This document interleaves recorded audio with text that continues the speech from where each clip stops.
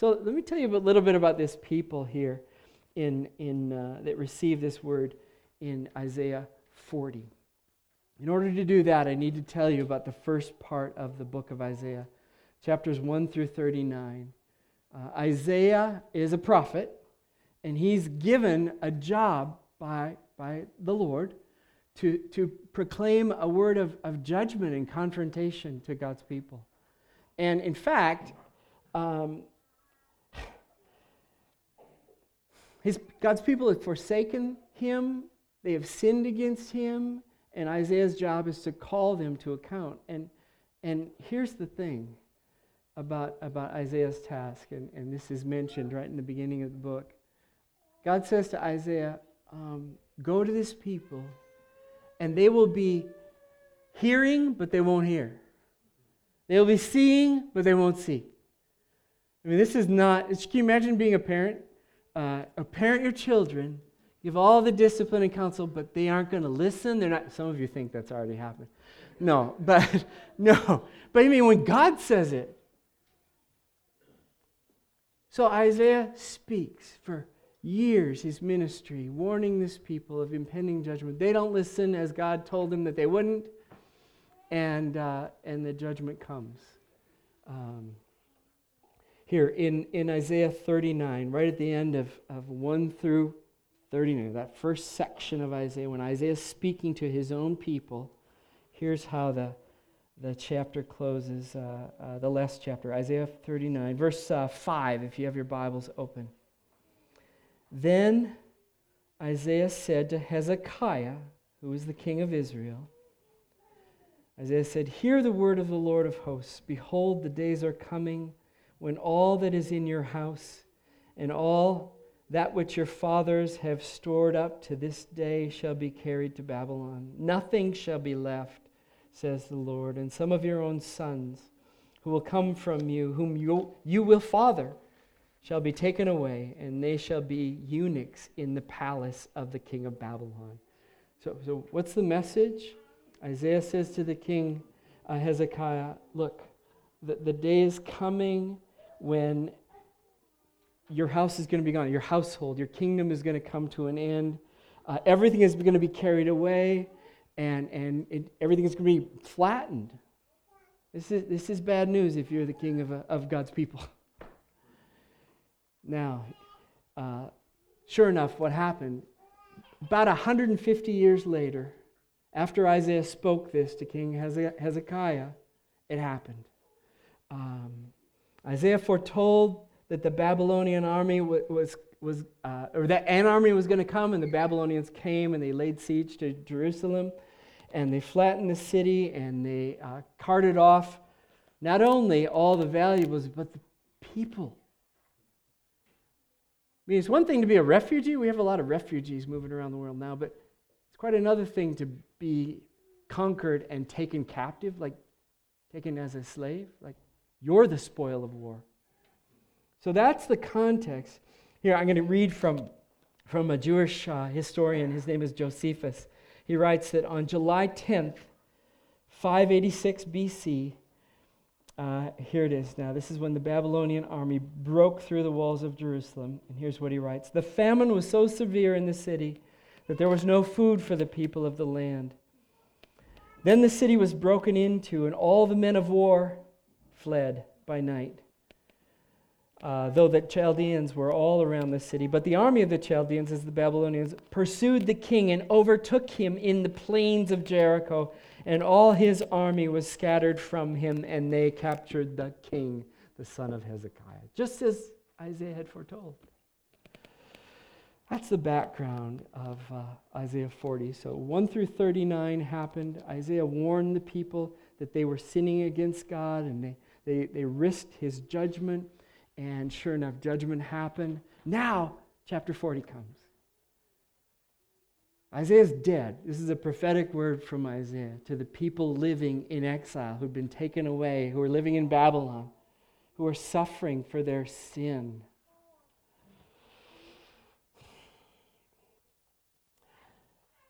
I wonder if you can relate to this. So these people, they've experienced losses. I mean, so helped by the CCEF group. I don't know if you know CCEF, Christian Counseling and Education Foundation. They put on a conference, and it was the title Loss. And it was to gather up all the different categories of losses in our lives. You know, we think about grief quickly, but there are all kinds of losses, like losses of jobs and losses of relationships and loss. These people have experienced loss when their land is conquered, loss of land, loss of relatives. The separation, loss of homeland, loss. In fact, their lives are just marked by this sadness, and you can even think of homesickness. In Psalm 137, maybe because I'm a person who likes music, the description of this people, God's people, taken captive in Babylon, in exile, when it describes that they can't even sing, it lands on me. What is it? By the willows there, we hung up our lyres, our musical instruments, because our captors there required of us songs. They say, sing us songs of the Psalms of Zion. Sing about Israel, Jerusalem. And they say, how can we sing the Lord's song in a foreign land? We've been taken captive. We can't even sing. So I wonder if you can relate to that. Now, there's two words I want to use to describe the people that have been taken captive and are in exile. They have sinned against God, and they are suffering. And some of that suffering is directly connected to their sin, and some of that suffering is just the sins of others perpetrated against them. And how aware are you of your own sin? I like the saying, you're the worst sinner that you know, because you know yourself better than anybody else does. We're sinners before God, and if we see ourselves rightly. And then here's the challenging thing, that when we sin, we bring on consequences, like broken relationships. It could be criminal. It could be financial mismanagement. It could be all kinds of, most importantly, broken relationship with God. When we sin, we bring on consequences, and those consequences often cause us to suffer. So here we have sin, and now we have suffering, either due to our own sinfulness, or sometimes we sin quite apart from anything we've done. I mean, horrible suffering happens in lives, in families, in the world, in our land. And so if you can climb into that at all, one of the things that Paul Tripp, he's another one of these counselor guys, he says is, the funny thing about righteous anger is it doesn't stay righteous for long. You know, so let's say you've suffered quite apart from your own sins, and it doesn't take long before you sin against other people as a sufferer. It's not uncommon at all for sufferers to victimize other people and take their pain out on others. So you have this cauldron of sin and suffering that these people are living in, and totally beaten down, hopeless, and I just wonder if you can relate to that at all. Aware of your sin, in touch with pain. One secular author described hopelessness in this way. She wrote, "The prince is never going to come. Everyone knows that, and maybe Sleeping Beauty is dead." There it is in the words in the context of the Sleeping Beauty story. Prince isn't going to come. Maybe the Sleeping Beauty is never going to wake up. Hopeless. That's where the people are in Isaiah 40 now. Let's get into Isaiah 40. So you have that dark, bleak context. And look at verse 1 with me. I didn't read it, but let's read it now. Comfort my people, says your God. Speak tenderly to Jerusalem. Cry to her that her warfare is ended and that her iniquity is pardoned, and she has received from the Lord's hand double for all her sins. You know, so what does the Lord say to this sinful and suffering people? He doesn't say, I told you so. He speaks a word of comfort. Now this is light. Remember darkness? Light. Light is coming in. God is speaking a word of comfort, a word of forgiveness. That's not all. Let's keep reading. Verse 3.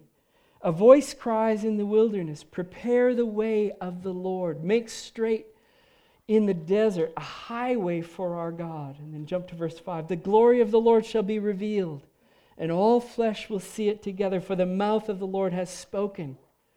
So what are these words of comfort? Words of comfort is forgiveness is coming. The judgment is ending. The judgment that has been upon them is ending. And then here, God is coming. Make straight the desert a highway for our God. God is coming, and everybody's going to see His glory. His glory is not going to be in secret. And unless the people blow off this word from Isaiah as Sleeping Beauty talk, like someday my prince will come. I think that's the purpose of this verse 8 section, when the grass withers, the flowers fade, but the word of our God stands forever. In other words, look, suffering, sinful people, when God says He's going to come, He's going to come. He's coming. This is not fantasy, fairy tale, wishful talk. People are like grass. They might make promises and they don't come true, or especially the longer the promise is, people die and they can't even fulfill their own promises. But when God speaks a promise, 150 years later, it can happen. And actually, 587 BC, 600 years later, Jesus comes, according to promise. That's the purpose of that, the grass withers, the flowers fade section. This is God talking, and it's going to happen. Take heart. Be encouraged. Be comforted. Okay, now comes what I think of as the heart of this passage here. Okay, take a run at it. What's the word of comfort? How is forgiveness coming? How are we preparing the way for the Lord? What is this? The glory of the Lord is going to be revealed. Now, if you hear that God is coming in His glory, and you think of yourself as a sinner, what's your response? Do what Adam and Eve did. Run, hide, get a bunch of twigs, whatever they did. Hide. But no, this is a word of comfort. This is a word of forgiveness. Here it is. Verse 9. Go on up to a high mountain, O Zion, herald of good news, herald of gospel. Lift up your voice with strength, O Jerusalem, herald of good news. Lift it up, fear not. Say to the cities of Judah, behold your God. Behold your God. I love it when the Bible is redundant. You saw twice it says, good. This is good news. This is good news. This is good news. So this is good. And what's the news? See your God. He's coming. See Him. Behold Him. Look at Him. Look at Him. Well, now that's a strange good news, isn't it? He's coming. Well, it must be something about what you see that makes this news good. What do we see?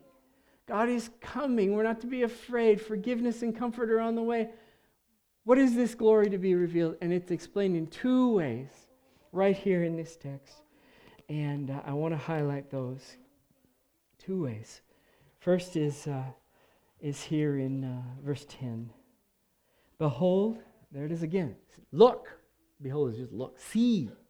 Behold, the Lord your God comes with might, and His arm rules for Him. Behold, His reward is with Him, and His recompense before Him. What's the point?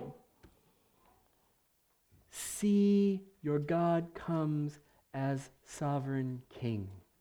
This is kingly talk. God is coming as King. He comes with might, with power. His arm rules for Him, rules over His enemies and over all those who would oppose Him. His reward is with Him, and His recompense before him. That last phrase, it means one of two things. That this coming Christ is, his reward is with him and his recompense before him in one of two ways. It either means his reward is with him in that he has brought about triumph for his people, and when he comes, he brings his people with him. Or it means, behold, his reward is with him, that in his triumph, he brings his victory to his people. Victory over all his enemies, victory over sin, victory over death, victory over the devil. And what's hard for me is both are true in Christ, and we know it from elsewhere in the Bible. So I don't feel forced to pick which it means here, but it's good news that this king is coming. And you know what? It's very, very significant that that this is your God who comes. Your God. It's covenant language. This is your God who comes, and his reward is for his people. Isaiah 52:7 puts the good news this way: your God reigns. Kingly good news again. So this is good news that God is coming, and when he comes, you can see him, and when you see him, you will see him as your king. As your king. Now, how does that work for comfort? Well, doesn't it work this way? When we suffer, we feel defeated. We feel like the world is out of control. We feel like we're being victimized by everything and everyone. And who is going to help us? Who's even able to help us? Behold your God. He comes with power and might and sovereign authority to rule over all things for you, his people. He is our God, our King. And people who minimize the sovereignty of God in their suffering really minimize a source of God's comfort. And this is the word of comfort to these people who are just torn apart. God is coming as King. And that's a comforting word. And he will right all the wrongs. And he will squash all the enemies. And he will rule for his people. It's a hopeful word that God is our sovereign King. But that's not the only glimpse here of God who is coming in this text foretelling the coming of Christ. The other aspect is in verse 11. Look at it with me. He will tend his flock like a shepherd. He will gather the lambs in his arms. He will carry them in his bosom and gently lead those that are with young. So, if the image of God coming as sovereign, victorious, almighty, all-authoritative king scares you, well, there's another aspect to him. He comes as a loving shepherd. It's beautiful, the two together. He tends his flock like a shepherd. I mean, he cares for our needs. He cares for the needs of his people. He cares about every little need. Remember Jesus in Matthew 5. Your Father knows what you need. He cares. And then he gathers. He draws us close. He draws his people close like a shepherd. He carries. He will carry them in his bosom. Now, I have never carried a little sheep in my bosom. It doesn't feel like something I want to do. But you know what we'd carry all the time in our bosoms? Babies. Children. So this sovereign king is coming as a loving shepherd, and he will carry his people like little babies. It's just so tender. And he gently leads those that are with young. He's not harsh with his people. He's gentle in his coming. The tenderness of God is such a beautiful balancing attribute to his His authority and His might and His power. So there it is. Behold your God. He's coming with sovereign, kingly might and authority. Behold your God. He's coming as a loving shepherd with all the kindness that you can imagine that He has for His people. All for us as His people who are now His people in Christ, who have received Christ and are included in the covenant. So that's the picture. And as I've been thinking about the last, it's maybe about 6 weeks in the news. The news accounts have been dominated with accounts of men with authority, power over women. These men have been supervisors or employers, almost always older, movie producers, politicians, celebrities. And how do these men use their authority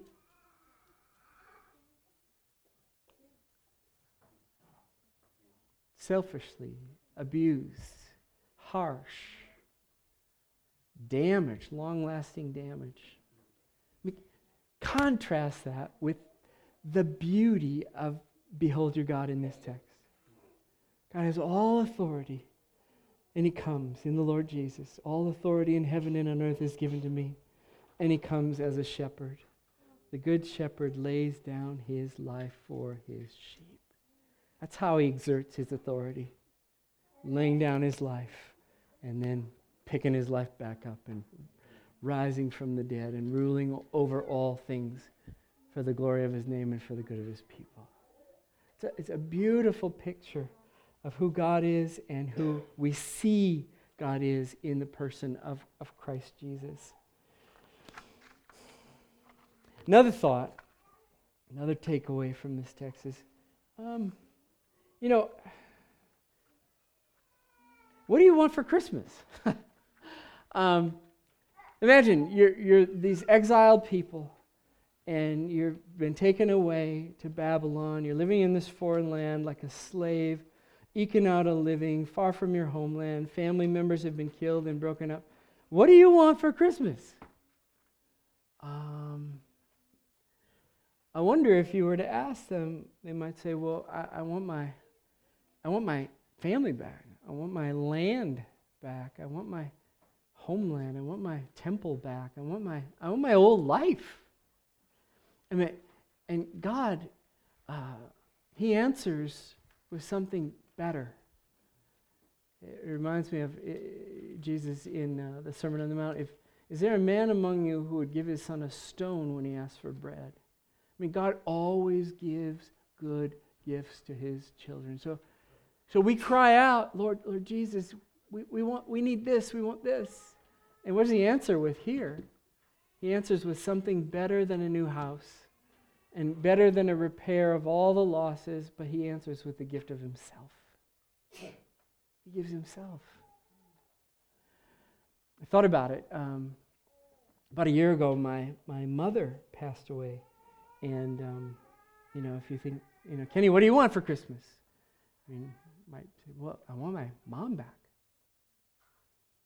And you think about that. You think, well, God has a better gift for me. He has the gift of Himself in the person of Christ. And you know what? In the person of Christ, we get everything. We get everything.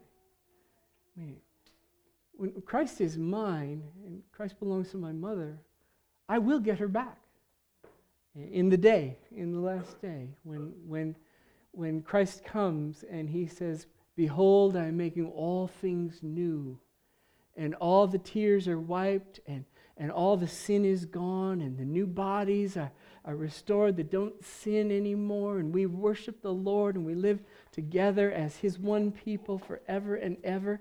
Behold, now is the dwelling place of God with men, and He will live with them. So we get God, and we get everything. So what are we trifling with these little? I mean, It's okay to want toys for Christmas,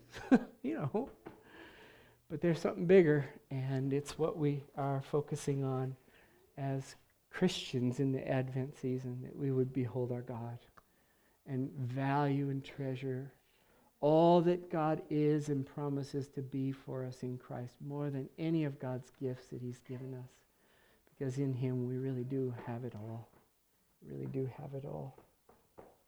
So there's my word to you this Advent, that you would behold your God as He has come in the person of Jesus Christ, in His kingly authority, in His shepherdly love. Receive Him by faith. He is yours. And it's not necessarily an end to our earthly suffering, but it is an end to our suffering in the end. It's not an end to whatever displacement or disruption you have in your life with homes or jobs or whatever, but it is a promised Sabbath rest in the end. It's not necessarily a new, well-paying job, but it is grace to cope with the job search and the losses that you face, because God is with you and God is for you with His power and with His care. It's not, in essence, children who will always obey, but it is grace to parent like our Heavenly Father parents us as His own children, and to echo His parental care and patience and love. So, behold your God. Hope my wife and I were talking about themes during Advent, and one of the things that she said was, boy, it's good to have a theme in our minds during Advent, and we thought, this is a good theme to have. Behold your, see God. Like we sing Christmas carols. Who is God for us there? This is Christ the King. Let's have eyes to see, to behold, and worship God in His coming in the person of Jesus Christ, Emmanuel with us, and that we might be drawn near in worship and hope this Advent season. Let me pray. Father in heaven, thank you so much for your word, just a bright word of hope to us as people who have sinned and people who are suffering, and your people, though, bought with the blood of Christ, forgiven, gathered to be your very own people according to the new covenant. And now all these promises are ours, and you have come in Christ. And I pray that we would rest in His sovereignly reign over all things for us, and rest in His shepherd care. In all our tears and sufferings and all our challenges, we look to you through Christ for help and hope. Shine brightly this Advent season, I pray. In Jesus' name, amen.